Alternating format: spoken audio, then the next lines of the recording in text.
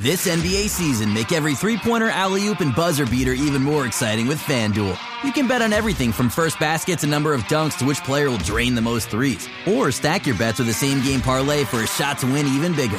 It's quick, easy, and you'll get your winnings fast. So download the app today and see why we're North America's #1 sportsbook. Make every moment more with FanDuel.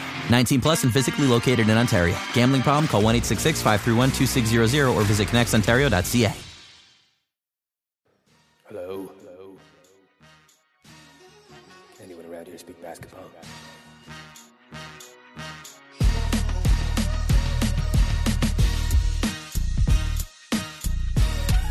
Hey, Bobby Webster. This is Adam Silver.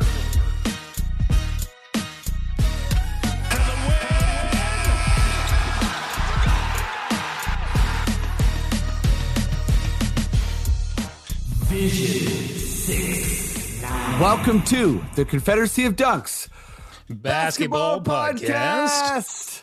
I am your host, Freddie Rivas. And who, sir, on the other side are you? Me? I'm your producer. I'm Matt Duncan. Whoa, I don't know why I went so high there. I must be real excited for this new season starting up. You know, Wow, we got to one of the creepiest sounds I've ever heard. We did talk about It the Clown last week a lot. So, yeah, you know, I feel like I'm really embodying the Halloween flavor, as it will. Yeah, that was a Pennywise voice if I've ever heard one. In a sewer grate. Me? Yeah. I want to forget that and never hear it again, please. So sorry about that. No, it's good. This is a Raptors / NBA podcast. We are hardcores. We are with Raptors Republic.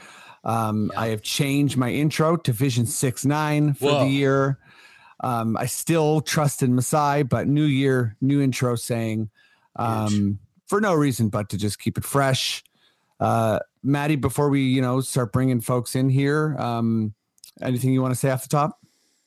I guess the only thing I'll say is that the paywall at Raptors Republic has started up. Again, it doesn't affect the podcast, but the editorials are now behind a paywall. So it's time to contribute and chip in, and we'd all appreciate it. Seems like it's going great so far. So yeah, just, head over to raptorsrepublic.com. There's things you can click there to subscribe. Click on an article, it will prompt you, or you can do it the old-fashioned way if you like to get your glasses on and just go to, raptorsrepublic.com/subscribe. You know what I mean? Yeah, get the glasses on. I love that. Get in there, people. Samson just put out a great article about Precious today. Before we bring the two guests on, I will just say it was recently her birthday. So free Brittany Griner. If you don't know what I'm talking about, familiarize yourself. It's a total travesty. I'm going to keep saying it until she's free. Okay, let's bring on guest number one. It's his first time doing the podcast. I've been wanting to have him for a long time. He's a hilarious dude, a great Raptors Twitter presence. He's with The Score. He was formerly with Raptors Republic. All sorts of amazing analysis and just like jokes. And I'm really excited to have him on the podcast because, it seems like a perfect guest. Give it up as loud as you can, even if you're at home alone, for Isfandir Baraheni. Hey. I might just put a 16 on this. That's good. Yeah. This is a nice one. Raptors Republic. Gotta subscribe. You gotta pay wall. Pay that wall. Yeah, pay that. Listen, they gotta hire you for a testimonial. Listen, man. I'd be right there. Front of the line for the Raptors Republic stuff. You said I'm funny. You said I do the jokes. I feel like that makes me so much more insecure to do this podcast. I'm not ready. I should have said he's so serious. He's so Don't joke around him. Yeah. He's absolutely, he'll give you a stern ass face. No, I appreciate you having me on, man. It's been a while. We've been trying to do this. So, thank you. Appreciate it. Yeah, man. I appreciate you being on the pod. I'm really excited to have you. Let's bring on guest number two. I just did his podcast recently, Down by Two. Play fantasy basketball with him. He's a comedian. He's hilarious. He's, one of those guys that knows all sports. He had an insane Allen Iverson casino story in Detroit. So you got to listen to the podcast for that one. But give it up as loud as you can, even if you're home alone, for Joshua Elijah. Oh, yeah. Sick. Now we're on the beach getting high. I thought that song sounded familiar. I've been waiting a while to hear that. What's going on, boys? How we doing?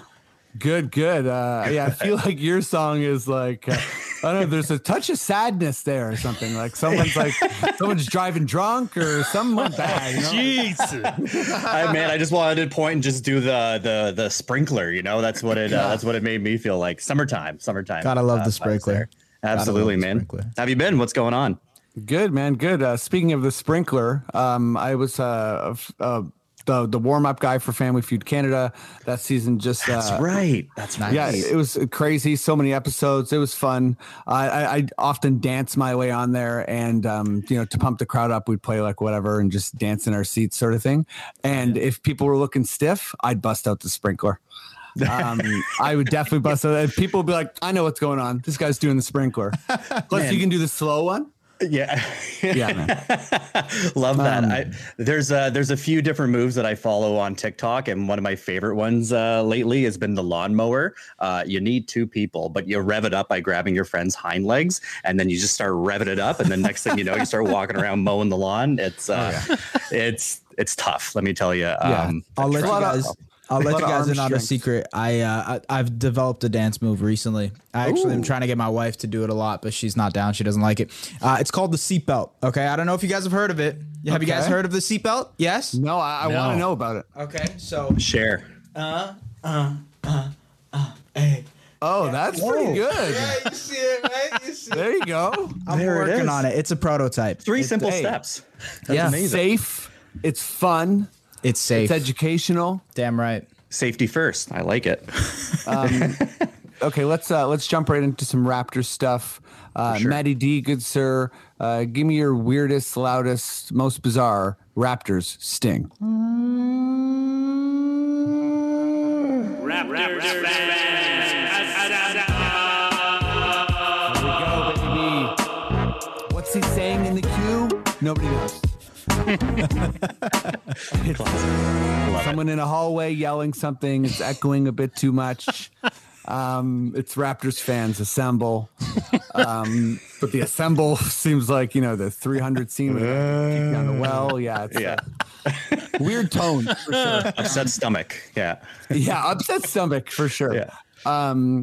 Let's start with you, Joshua. I'm saying Joshua. Josh? Hey, it's all good, either or. I feel like when people get to know me more, then it's Joshua. So maybe we're on that. Whoa. We're on that level, Okay. right? Joshua Maybe. Tree Elijah. Joshua Tree Elijah. I love it. Okay. I guess, I'm just going to say it plainly, how big of an issue do you think shooting is going to be with this Raptors team? Well, like last year, it definitely was an issue. Let's just be honest.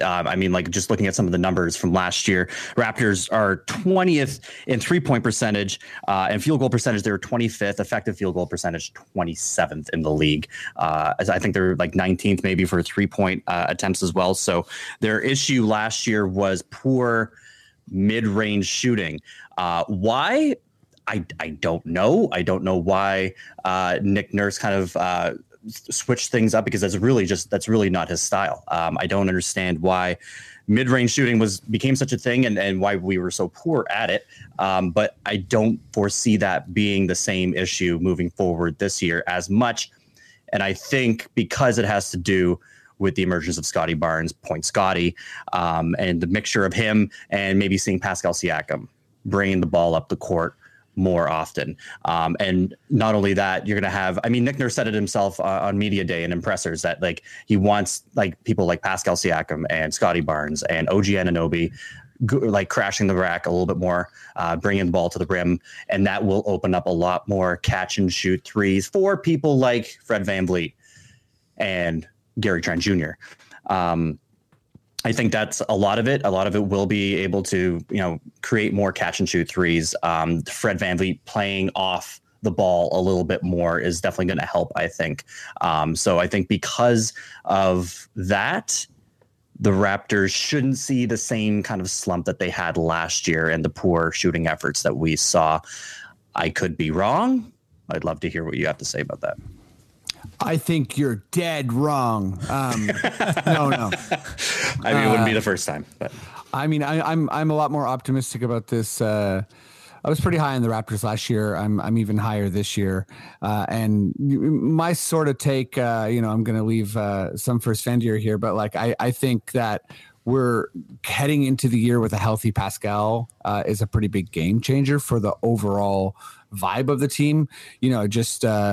Just read on Twitter that Otto will be out game one, and potentially Birch and Boucher as well. But my sort of, I don't want to be too in between with my take here, but I think part of what the Raptors do, and Nurse was saying this in, he was interviewed on the Raptors show by Will Liu, and he was sort of just saying that like we don't draft shooters, we bring in athletic guys who can do everything else, and we teach them how to shoot. Everyone knows the stuff about Nurse being a shot doctor, so I think it's kind of a patience thing where we teach people how to shoot. That said, it's not always linear. So I do think it's going to be, when I say big issue, I feel like it's going to be the difference. Like if the Raptors shoot really well, I think we're going to have the ability to blow teams out. And I think if we don't shoot really well, we might see some slumps and we might see some kind of ugly games. That I think some of those games we're still going to win, but closer, because we're going to be able to win them with defense, hopefully, which is what I think so. Right? Like, yeah, we're primed for. We definitely have a chance to be like a top 7, top 5 defense this year. But where are you at with shooting this year, Svendir? I think it's the biggest swing skill for this Raptors team this year. Just to build off the numbers that Josh brought up, like looking at cleaning the glass, they were actually last in 3-point percentage on all threes. Wow. Cleaning the glass is it refines it a little bit more than NBAstats.com because it takes out garbage time. So they were dead last year in 3-point percentage. They were actually sorry, this is preseason numbers, so I apologize. This is the preseason where they were dead last. So the shooting hasn't necessarily translated. It's actually worse. The preseason looked rough.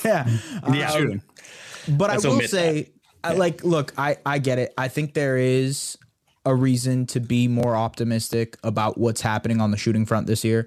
I think adding Otto Porter Jr., who's been like a dead-eye marksman type shooter his entire career. Sure. Going to be a massive part of this. I think the fact that Precious Achiuwa had the shooting streak that he had to end the season and kind of come into this season, just attempting more threes will be a big factor.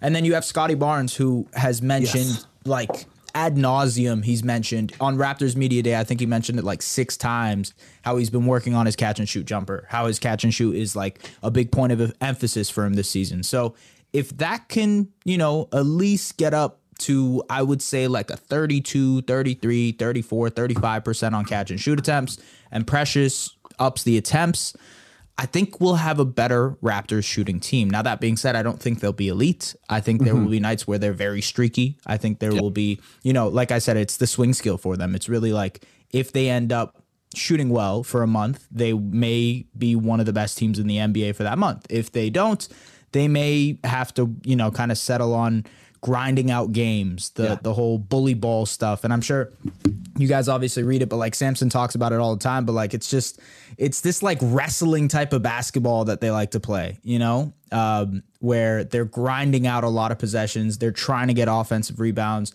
I think that will be their bread and butter, but the shooting, it will get better. I do think so.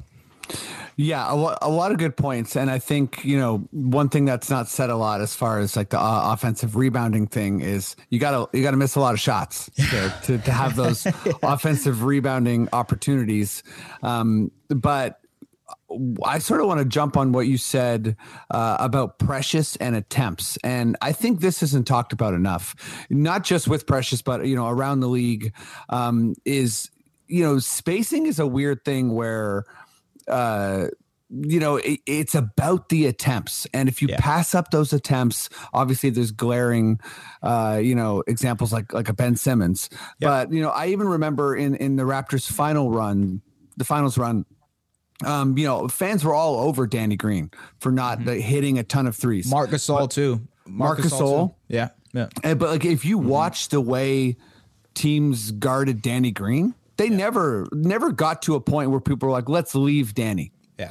At no point were teams about to leave him from three. And that was like a reputation that was built up. So, a really good point about Precious, I think, because if he hits a point where he sort of, is not really bringing it from three and then tries to change it up, like that could be bad from a confidence perspective. Like, it depends. Like, we saw it with Boucher, right? We're in the Tampa year, he was relied on for scoring more, and then, transfer over the next year and he was less relied on. So he was kind of hucking shots for a little bit. And then he's like, okay, screw this. I'm going to meditate. I'm an energy guy. I'm going to make a difference that way. Precious might do the same, but like, yeah, I think it's a key point there, because who's going to pass up the three? Like, what about a guy like Banton? If he's out there, is he going to take those threes? Yeah. What if Scotty he starts this year 0 for 20 from three? Is he going to be left open and then still not shoot? I think it's big. Gary's still going to fire regardless as well. I mean, we saw him go through his slumps, and he will shoot regardless.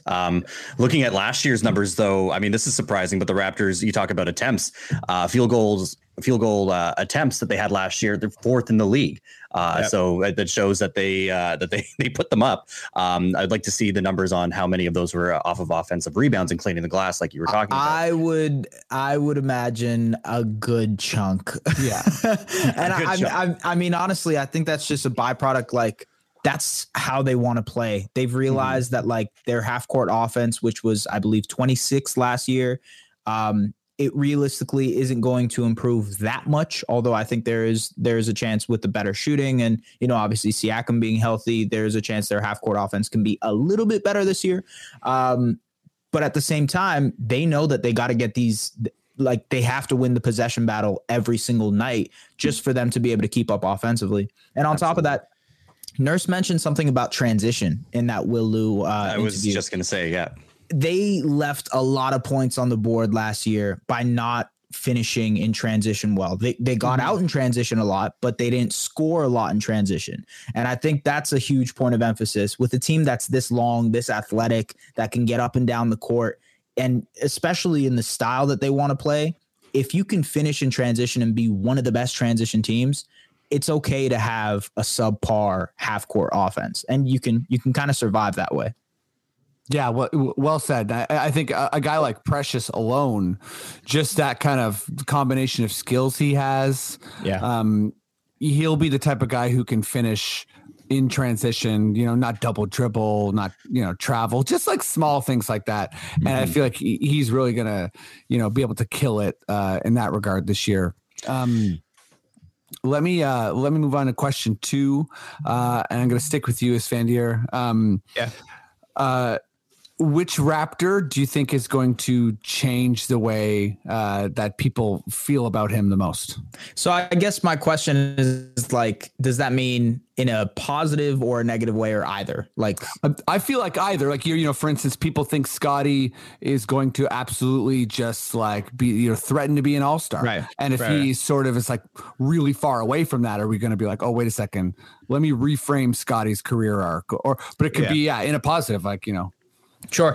I will surprisingly say Fred. And I say this in a good way. I think a lot of people saw the second half of Fred VanVleet, and maybe this is maybe just a conversation for Raptors Twitter, but it seems like there's an overwhelming consensus that, we need to stop giving him the ball. He needs to be off ball more. He needs to learn, to be an off ball player. And I get that. I understand why that is. But at the same time, I think we are severely underrating his value to this team by doing that. And on top of that, look, he was not by far, but there's an argument to be had that he was the best shooter in the NBA last season. on top, better than Steph Curry, better than Seth Curry, better than Buddy Hield, whoever you want to call it. He put up the most shots, and it was the most efficient 3-point shooting season of the NBA last season. That is valuable. Oh, yeah. And on top of that, he is, I'd say, one of the best point of attack defenders at the guard position when he is fully healthy and when he is fully engaged, which he is a good amount of time.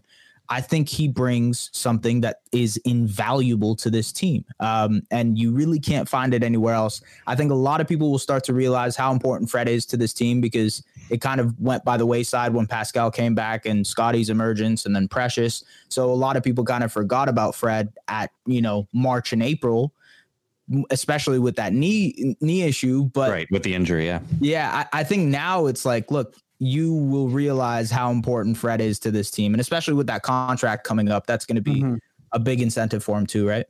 Yeah. I mean, I can't agree with you more. Like, it breaks my heart how people talk about Pascal and Fred sometimes, like Raptors fans in particular. You expect it kind of reminds you of Kyle and DeMar, doesn't it? Though a little bit, a lot. Yeah.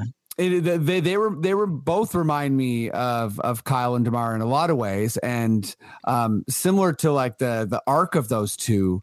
I've said to people, and I get looked at like I'm like wild eye. I think this is the year that Pascal and Fred are all stars together. Right. And what was that 2016, I believe, right? With for Kyle Toronto, and DeMar. right? Yeah. Because they they sort of had good seasons, but I think DeMar perhaps was injured to begin the season or something. I forget how it worked when Kyle went without him, but sometimes we get stuck with the last image we see, and people forget that Fred absolutely carried this team for the first couple months.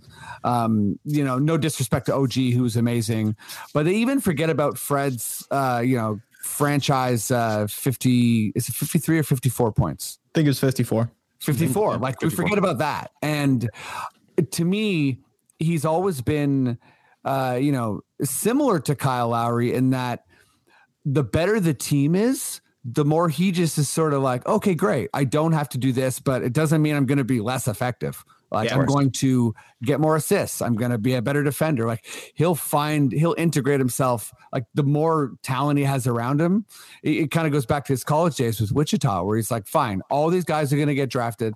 They all are more important to me or more important to the league, than I am. But, I was a part of like that crazy win streak we went on. I absolutely love Fred. I think he's going to be insane this year. And, maybe his points go down a little bit, but I think that he's going to hurt people on the court in a bunch of ways. On top of that, man, like there is the intangible of him being the leader of that team. Totally. And like, Pascal is the leader, in like a Kawhi sense where he leads by example, sort of. But I think Fred is the outspoken vocal guy in that locker room. And that's huge. I mean, I don't think there's the heartbeat. Yeah. Yeah. The heartbeat of the team. And look, like a lot of people will bring up the extension coming up and, what's going to happen with that. Of players that are up for an extension, I am the most confident that Fred VanVleet will get re-signed with the Toronto Raptors. One, because, there's not a lot of playoff caliber type teams that are going to be looking for a guy like Fred in the summer that have money. And the second thing is like just the importance to the franchise. He is in a lot of ways that torchbearer. So, I mean, all that is just intangible stuff that is way too invaluable and like, people constantly underrate that stuff. So it is what it is, but he'll remind people this year. I think so. Yeah. I hope we have like a Fred and Dine, to keep him around and like, I think that's already started. I think that Fred and Fed been doing that. Yeah. Fred and Fed. Okay. Fred and Fed, baby. That's yours. It doesn't belong to us. Love it. Fred and Fed. That has to be like buffet style. Like if there's any buffet, like he just gets to go there for free. Yeah.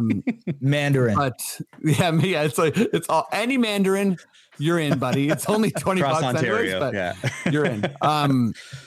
But Fred he's such an intangibles guy. He's a citizen of Canada now. Yeah. But a leader, back to that nurse interview, he sort of referenced like playing, like trying new things like the box and one. And, he talked about telling Kyle like, hey, this is what we want to do, and Kyle takes it to the team. That's going to happen with Fred this year. He's not going to be like, hey, Pascal, here's what we're running. Can you tell the guys? He's gonna, Fred's a point guard. He's gonna tell Fred. And to that end too, I think I'm all for Pascal handling the ball, Thaddeus handling the ball, Scotty handling the ball. But I think that, in a way, people are forgetting about that. Fred's going to handle the ball the most, of course, and make the most on-court decisions, and that will be the best for the team. Yeah. Not to say that like, hey, like different change-ups are going to be great, and hopefully let's get him some rest. But where are you at, Josh, as far as like who's a player you think is going to change their or people will have a perspective change on?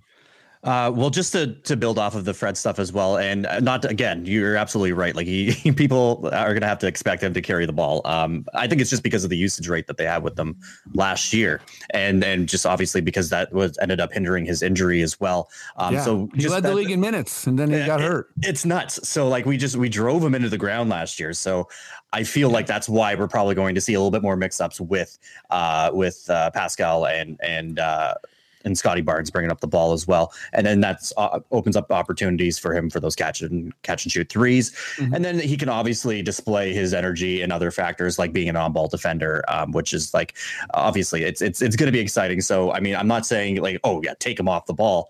I'm just saying like, it's probably because of the usage rate that we had last year on him. Josh, can I just say something real quick? Yo. So your name on here says Jish instead. And that's completely fine. I like it. But in Persian, that means pee. So I'm just letting you know. I'm just okay. Every time I see it, I'm like, You know what? It's funny because in other in other languages, like Juice as well. I think Juice means pimple. Juice. So, yeah. That's same language. Okay. Okay. There we go. So there's Jish, which is pee, and then Juice, which is pimple. It's actually Jish. Gotcha. It all started as a typo because the O was pretty close to an I on the keyboard, and then Jish turned into Jishalish, and then Jishalish to Yabish, and it just ended up turning out into this whole other thing. So now it's just kind of like Jish on purpose. Every now and then. I mean, it was a handle on another podcast, and I just kept it. So never change. Never change. No, Jish doesn't change. There's steady Jish. Steady Jish, steady flow, baby. That's amazing. And thank you for looking out for me. I don't want to be. He's pissing everywhere. Pee bag over here. A big old bag of piss. So for me, it's. I'm sorry if I just threw a wrench in the podcast with that. But, you're good, Mikey. You're good. Never be sorry about pee related jokes. Speaking of pee, I'm going spicy pee. I'm going huge. I'm going Pascal Siakam, and here's why. We missed our deadline to extend him, which was recently. So he, I believe the number is we could have given him 3 years, 125 mil. And we did not do that. So, because I guess now he's betting on himself for a potential supermax extension. So if he makes an all NBA team, then he qualifies for that supermax. So why the hell not would he be playing out of his goddamn mind this year and reach new heights as well? I love the idea. I mean, why not Freddie and Spicy P making it to the All-Star game together? I think Pascal Siakam and Freddie, I know you're really high on him as well. He's going to have an incredible year, man. I can feel it already. And like you mentioned before, just him starting off the season healthy and not having to work his way back into team chemistry come November or December is going to be huge. It's going to be huge. And it's going to help us on defense as well. Like the Raptors started off brutally on defense last year, and then we ended up finishing something like 7th within the final second half of the year. Yeah. So yeah, I think Pascal Siakam is, and on the internet loves to hate on Pascal. Everyone thinks that he is overrated and all those jokes about him just being a fidget spinner. And I mean, like, I think he's got something to prove. It is absolute slander to see his 2K ratings as well. I mean, I know that's not for real, but like it is fucking slander. But for me, I think Pascal Siakam is going to have a huge year. He's got something to prove. I mean, he made the All NBA third team last year, and that's with him being injured for a bit. I don't see why not. His ceiling can't be any higher than what it was last year. So, yeah, sky's the limit for him. I think he's going to have a breakout year. Love it. I love it. Mine is it's also a positive. Mine is OG. I think the OG is going to take a big step, or he's going to level up. Has been a running joke for a little while, and I'm not even saying that he's going to take some like quantum leap, but I think he's at that point in his development where it's incremental. But like every little bit that's like he improves is just going to be that much more visible on the court. We saw a dash of it in that Boston game, what he's capable of. Like what he's capable of in terms of defense and offense. Like he was just all over that game. Obviously it's preseason, yada, yada. But like, I think that the biggest thing he needs is to play more than 43 games. And I feel like I've made this point so many times, but having a healthy Pascal to start the year, the trickle down of that is just going to be more flexibility for everyone. And I think that some of the better offensive performances we've seen from OG have come without Pascal in the game, and I think he's ready to bring those at the same time as Pascal. And when I say like the change, I sort of go back to, and this isn't like any slander whatsoever towards Scotty, but I think OG has with those rumors about like needing the ball more, etc. I think he's going to take it a little bit personal that people think Scotty's already better than him, and he's going to like reclaim his spot as the third best player on the team. Right.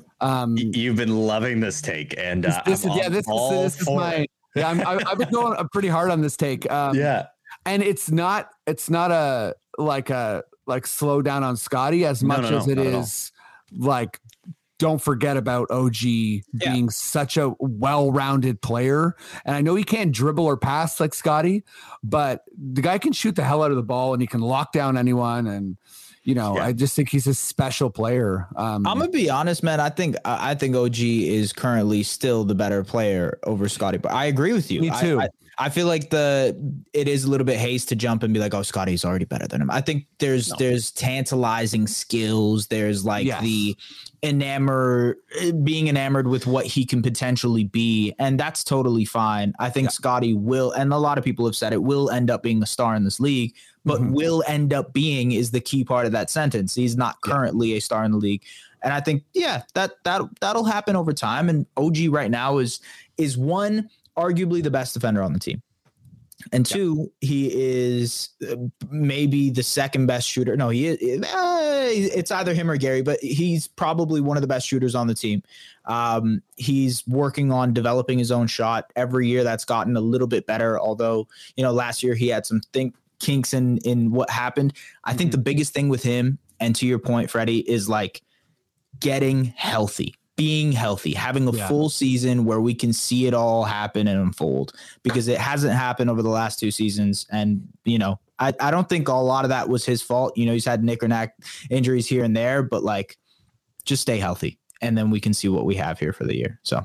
Yeah, because and I think well said that it is it's important to say certain guys struggle with health in terms of like, it's always the same thing and they can't get past a certain injury. OG's had all sorts of stuff like broken finger, appendix, obviously ACL in college, but it's different things. So I think that's important to remember. And, I think he's sort of like, he carries himself like, he's a bit clunky, so maybe he's like hard on his own body. Like I just saw someone say he's the heaviest person on the team this year. I just tweeted that. Nice. Yeah, that was like an hour ago. He is 250 pounds and he's the heaviest player on the Toronto Raptors this season, which is surprising because he's like, when you see him in person, he does not seem like 250 pounds and he does not seem like he's the heaviest player on the team. But that's wild to me. Like not even like Kem Birch is bringing under that too. No. Wow. Yeah. Kem is actually the lightest player on the team, 110 pounds. Believe it or not. Somehow, some way, the guy's 110. It's absolutely wild. His jeans are size 0. So absolutely insane. But let's jump into some NBA stuff. Get a bit silly. Maddie, if you would give me your weirdest Weird Al NBA sting. This is Adam Silver. Classic. And Maddie D, please also come on in here if you don't mind. Okay. All right. Hey. All What up? right. What up? What up? guys? The amazing Maddie D, everyone. He's going to answer this question first. Start us off on a God. real. Yeah, no, we go. That's what we're doing now, Maddie. We're leading the segment with you, just so it goes off the rails right away. Love it. Maddie D, today is opening night for the NBA. If you got tapped to plan opening night, like what's going down? What's the vibe? How are you marketing it? Like what is opening night now under Maddie D's purview? Wow. Okay. So I was kind of thinking a little bit further ahead of opening night. So what I wanted to do was I want like the first week to be played entirely in Canada. I want it to be in different places across the country. I want the NBA to show that they love Canada. We're champions here. So every NBA, Every game. Yeah, teams would love that. Yeah. Oh yeah. Yeah, just to really rile everybody up. That Golden their State first- ring ceremony in Yukon. Let's go. Yeah. The Nets kicking it off that's in what I'm talking about. Saskatoon. Yeah. Yeah, like I want to see these guys on the edge of the Hudson's Bay, like in warm coats. Yeah, I want to see that for sure. Yeah, I'd like to do something like that. Start it off. It doesn't have to be every year, but let's do some, Canadian content to start off the NBA season. I think it'd be fun. That's so funny. I think, That's pretty cool. our market is way bigger than the US market, and we can make that happen for sure. Awesome. Great idea. Especially with how much the NBA players complained about NBA All-Star Weekend in Toronto and how cold it was, and then a whole week, and then they have to go play Yellowknife. Like, come on now. This is good. Okay. Let's go with you. Let's go with you, Josh. What's your plan here for the NBA opening day or opening week? I mean, I guess mine just is more or less looking at like practical stuff and just looking at our matchups that we have tonight. Like you have the 76ers in Boston, and then you also have the Lakers in Golden State facing the Warriors.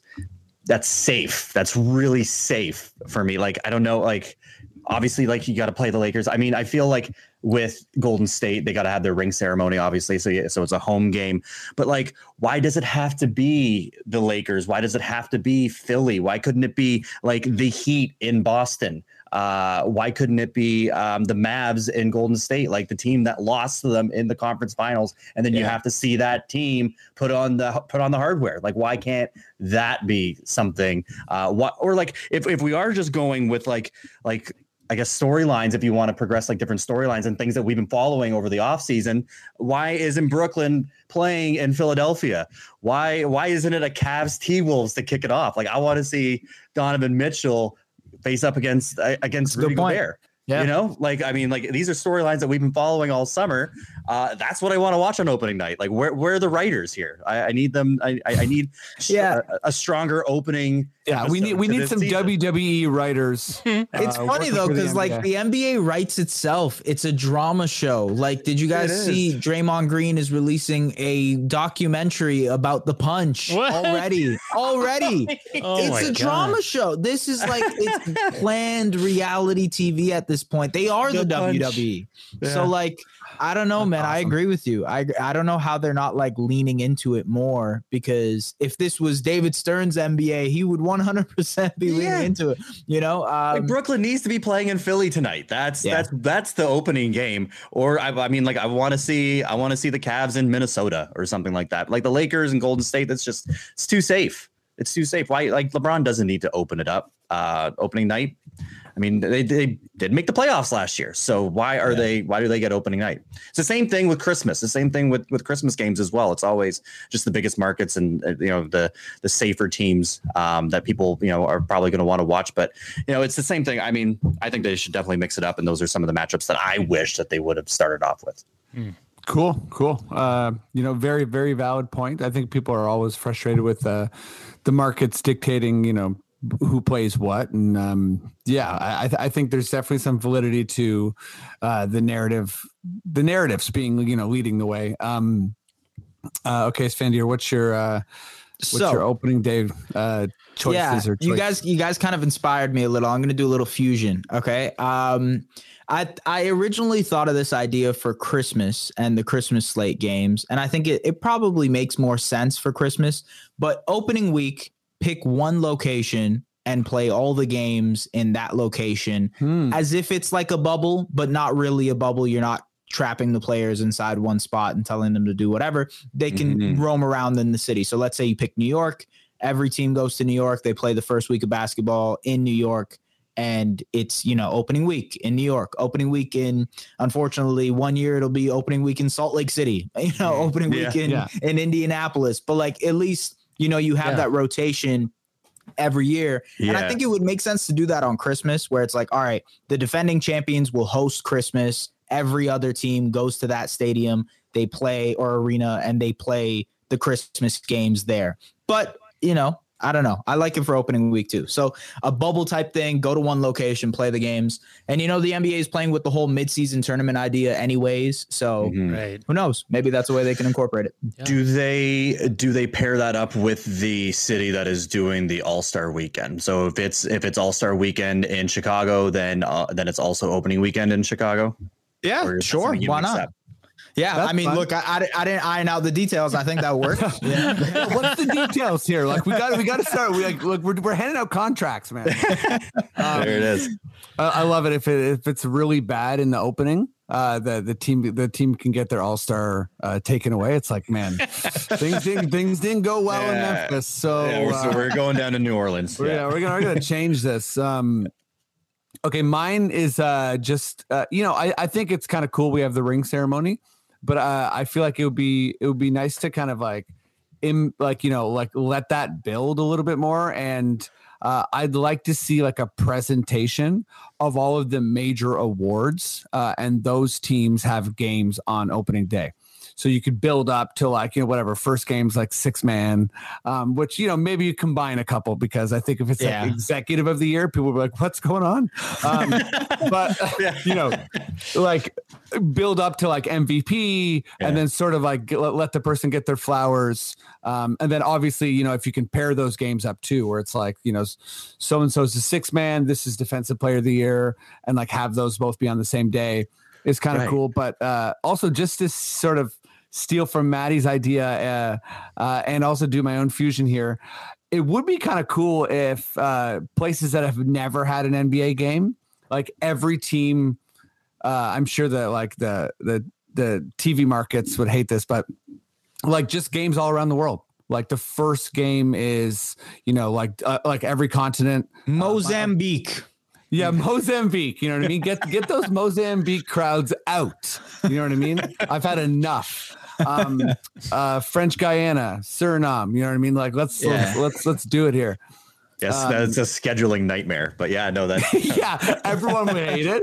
People are getting like stuck in like hurricanes and different airports and shit. 2 a.m. game. Yeah, the times too. Yeah, my idea fell apart hard. It's all good. No, I like it. It's just there's issues that we have to address, I guess, if we're gonna make this happen, So. Yeah, mine just packed full of logistical issues. Okay, let's do the last question here. Thank you, Maddie. All right. Let's go to you, Esfandir. So this is this is sort of like I want your like hottest take that you feel like ultimately, you actually do think is going to happen, in the league. So I guess like wild, but it has to still be a thing within reason. Yeah, within reason. Yeah. I put my hot take on Twitter the other day, and a lot of people were pretty mad at it. I think the Cavs are going to be the number 1 seed in the East this year. Ooh, yeah. The reason I think is just like, look, Donovan Mitchell is going to a team that is like a younger version of what the Utah Jazz were, essentially. Jarrett Allen and Evan Mobley, in a lot of ways, defensively, they can do the same things Rudy Gobert did, but Evan Mobley adds this versatility that they didn't have in Utah. On top of that, Darius Garland is a younger and better version of Mike Conley. Excuse me. So now they have like the essentially the exact same team that Donovan Mitchell was successful in generating a lot of regular season wins. So I think it's pretty much a seamless transition for that team. And they were already really, really good last year. They probably would have finished top 6 last year if it weren't for all the injuries that they got hit by. So I think they do end up being first in the East. I could be wrong. This could totally not happen, but my hot take within reason is that the Cavs end up being first. And I'll add another part to this. I think the reason I say one of the Cavs or like another team is going to be first in the East is because Boston is going through that whole coaching issue with Ime Udoka. They might get off to a slow start. There might be some speed bumps here and there. There'll still be a good team, but there will be speed bumps. The Philadelphia 76ers, they're an older team. They're definitely preparing for the playoffs, so they're not going to go all out in the regular season. Yep. James Harden is going to rest a couple games. PJ Tucker will rest a couple of games. Joel Embiid will rest a couple of games. So they're not going to go all out for the first seed in the Eastern Conference. Same thing applies to the Milwaukee Bucks, who are starting to have an aging core. Chris Middleton isn't healthy right away to start the season. Yeah, he hurt his hand, don't have right? Yeah. So like, I don't think there's like this surefire team for first in the East. And I think that gives the opportunity for a team like Cleveland or heck, even Toronto to go ahead and end up being first in the East. So yeah, that's why I say Cavs get the first in 2022-23. I like that a lot. I think the Donovan, I honestly think, foreshadowing my own take a little bit, I think the Utah dismantling is going to have really important ripple effects in the NBA. But, I'm not sure. I'm saying this on your pod, Josh, this is probably being too high on Mobley, but is there another team in the NBA that has 4 people who realistically think they can be an all-star this year other than Cleveland? No. You could have teams that are like at 3, like you look at Philadelphia, for example, you could have Harden and Embiid and Maxey even like if he has a breakout year. I guess with the Raptors, you can do 3, right? Scotty, Pascal. Yep. And then if you want to add OG and Freddie. Yeah, you don't see 4. Yeah, 4 is tough. And I think Mobley is a pretty big reach, but, because that would require a lot. And yeah, I don't think he's a particularly flashy player, so that would mean people like looking at his defense and everything. But yeah, I think that's a great take. I think Cleveland is also going to be the type of team that goes for that record hard, similar to the Raptors. Like they're not going to rest anyone. They're going to really try and win as many games as possible. Yeah. Josh, what's your hot take within reason? Well, I mean, I just even like that take too, and especially the way that you describe each team's motive, I guess, throughout the year. I think that's probably the key as to why that actually could hit. I would look it up on different sports books and see what odds you can get on that, because that probably could get you a pretty nasty return. So working the betting angle, I love it. You better believe I'm looking that up in a couple minutes. Love it. For me, and this actually piggybacks off of when we had you on our pod and we were doing our NBA win total over unders, and there's one that, I mean, if we're going to turn this into a hot take, and one that I kind of like to ride here, I think the Sacramento Kings are going to make at least the play-in tournament. Damn right. I think this is it. What has it been, like 16 seasons? They're going to get some sort of playoff berth this year, whether it's play-in. It's play-in. They're not going to make it to the 6th seed. I mean, hey, who knows? But I mean, you have to look at it this way. And this is something we were talking about, Freddie, is that like, you're right. With Utah, there is a ripple effect, and other teams that are tanking for Wembanyama, if I'm even saying that name right. So you are. Yeah. You look at so let's take a look at those. There's 5 teams that aren't going to make a play-in tournament seed to make that final 10th spot. You got Houston, you got OKC, you got San Antonio, and you have Utah. In my mind, those 4 are out of contention. They're kind of in, maybe not Houston, but they're kind of in that tank for that number 1 seed. That leaves Sacramento right there, and it's for the taking. I took them on their win on the over for the win totals. I think, especially just like small pieces like Kevin Huerter or Malik Monk that they've picked up, and then the eventual emergence of Keegan Murray. You get a full season of De'Aaron Fox and Domantas Sabonis.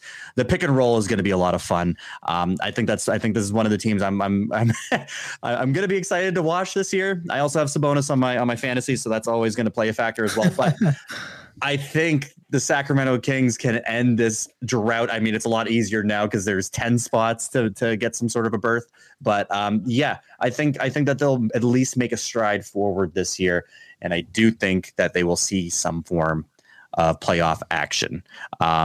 I'm not sure how hot of a take that is, but it is a take. And you know what? I think it's about time that this franchise takes a bit of a turn before they lose their fucking team.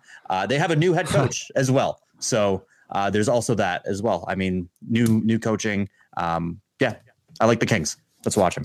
I like it. I think saying the Kings won't be bad is a hot take. So you're like, just in general, I actually agree with you. Well, I mean, San Antonio last year got a play-in spot and they're bad. So, I mean, like it's, I'm not saying they're good.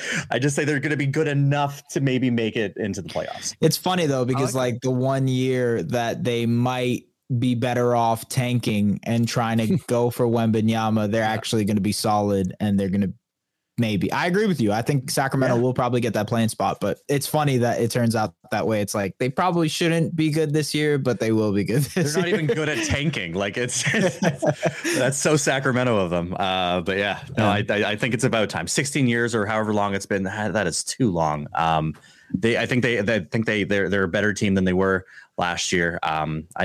They're going to be fun to watch. I'm going to be up late watching them on the 10 p.m. games. So man. Shout out to the capital of California, baby. Yes. Okay, mine is very similar to you, Esfandier. It is basically the exact same logic, except it is for the Minnesota Timberwolves in the West. Wow. I don't think they're going to get the 1 seed because I think that there's a couple other teams like the Nuggets or, who knows? Like maybe it's hard to say who else, but I think the Nuggets are going to have a really, really good record. But here's my main like super hot take about it. I think there's going to be parts of the season where people are talking about Towns as an MVP candidate. And I don't think he's going to win it. I don't think he'll deserve to. But I do think that Gobert is going to just raise the floor of that team so high. Yeah. And I think Ant-Man's going to develop, but I also feel like there's going to be this sort of, similar to my Raptors question, like with the way I'm thinking about OG and Scotty, I think there's going to be this perspective thing where people are going to be like, wait a second, Towns is still better than Ant-Man. Ant-Man's coming, but Towns is one of the best shooters for, like a 7-footer, if not the best shooter. Like people are going to start to be like, wait a second, is this like when Dirk got Tyson Chandler sort of thing? Yeah. Like I feel like, there's going to be massive defensive issues. People are going to blow by Towns all the time. Being big in a small league is going to be weird. But similar to the Raptors, I think they're going to be like a curveball or not a curveball. What's screwball? I think teams change up. I don't know. Yeah. The teams are going to be playing a certain way, and then they're going to play the T-Wolves, and Chris Finch is also a good coach, right? So they're going to play the T-Wolves, and they're going to be like, wait, what is this team? Right. Yeah. Okay, I don't understand here. And they're going to win a ton of regular season games, and they're not going to be resting, and they're going to be trying to win as many games as possible. So yeah, that's my hot take. I think within reason. Here's my thing about the Timberwolves though, is that, and I'm not sure if you guys have seen the footage, but have you seen their perimeter defense and Cat on the perimeter? Yeah, I think he was just talking. Ooh. Yeah, I know. It doesn't look good. But especially with a team that has been at the bottom of defensive rankings year after year after year, and you go out and get Rudy Gobert. Now you have a different set of problems. That spooks me when it comes to the T-Wolves. But people are going to blow by Towns, 100%. Yeah. But I will say that's something Rudy is used to. Like, look, the Utah's perimeter defense was also not good at all, and it was predicated on guys getting blown out and then Gobert just cleaning it up. So maybe the same thing applies here in Minnesota. But yeah, who knows? I love that take too. I think I'm high on the Timberwolves. I think again, the D Mitch thing, it's like seamless transition. They're going to work out well, and they're going to win a lot of regular season games because Gobert just helps you win a lot of regular season games. Mm-hmm. Also, maybe I'm just in love with teams that are experimenting. So that could just be a thing because it's our Raptors nature, man. It's our Raptors nature, and I'll put my hand all the way up and say that I thought that Boogie and AD was going to work. Right. So, I mean, why wouldn't you? Who didn't think that was going to work?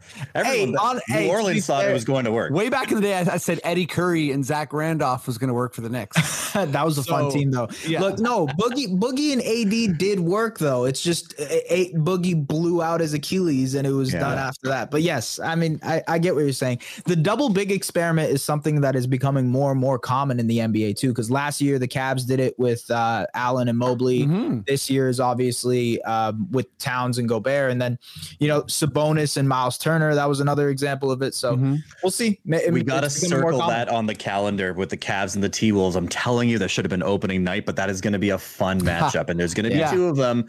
I'm definitely going to be watching both of those games for sure. Yeah, that one's chock full of matchups: Mobley, Towns, Allen, Gobert. Yeah. Okay, let's wrap this baby up. I'll bring Maddie back in here, but first, let me go to you, Esfandier. You're all over Raptors Twitter. I think if you're a Raptors fan and you don't follow him, I don't know. Well, check your algorithms or something. But make sure you do. What do you want to plug? What do you want to let people know? Nothing really to plug here right now. Just follow me on Twitter. I'm gonna be doing some changes to career-wise that I will be announcing over the next week or so. Ooh, and nice. I'm very excited about, and we'll see where that takes me. But I'm hyped for that. Nothing really to plug or anything like that. Just follow me on Twitter, follow me along, and listen. Another thing I'll say, the Raptors Republic paywall thing is worth it, brother. Mm-hmm. It is worth it. If you like Raptors content, that's $6 a month. You won't even freaking notice it coming out of your freaking pocket. It's that good. The content is that good. I'm promising you this. It's helped keep me alive. Okay. Literally. But yes, that's it. Do it. Yeah. Get in there. Let me just tell the graphic folks at Raptors Republic, based on my take, replace Scotty with OG, please. Just kidding. Josh, what's up? What do you want to let people know?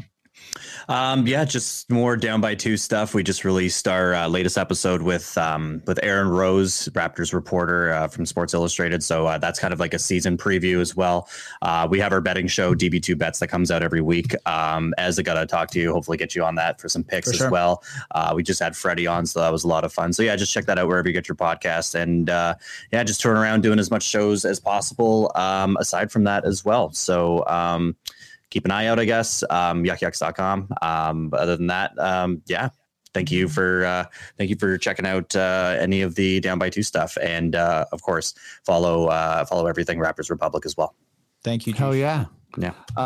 Maddie D, let me throw to you before we squeak in under an hour here. What do you want to let people know about us? Wow. Yeah. Well, I think these guys handled it for me. Yeah. Go to raptorsrepublic.com, join the paywall. It's fantastic writing.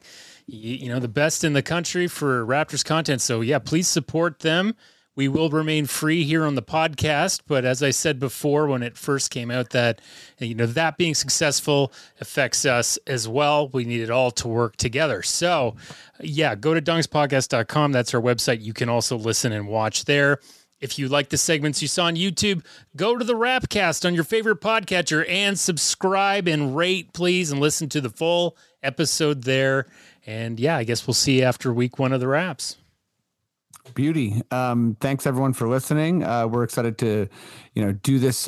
We joined last year for the playoffs, so this is our first full year with Raptors Republic.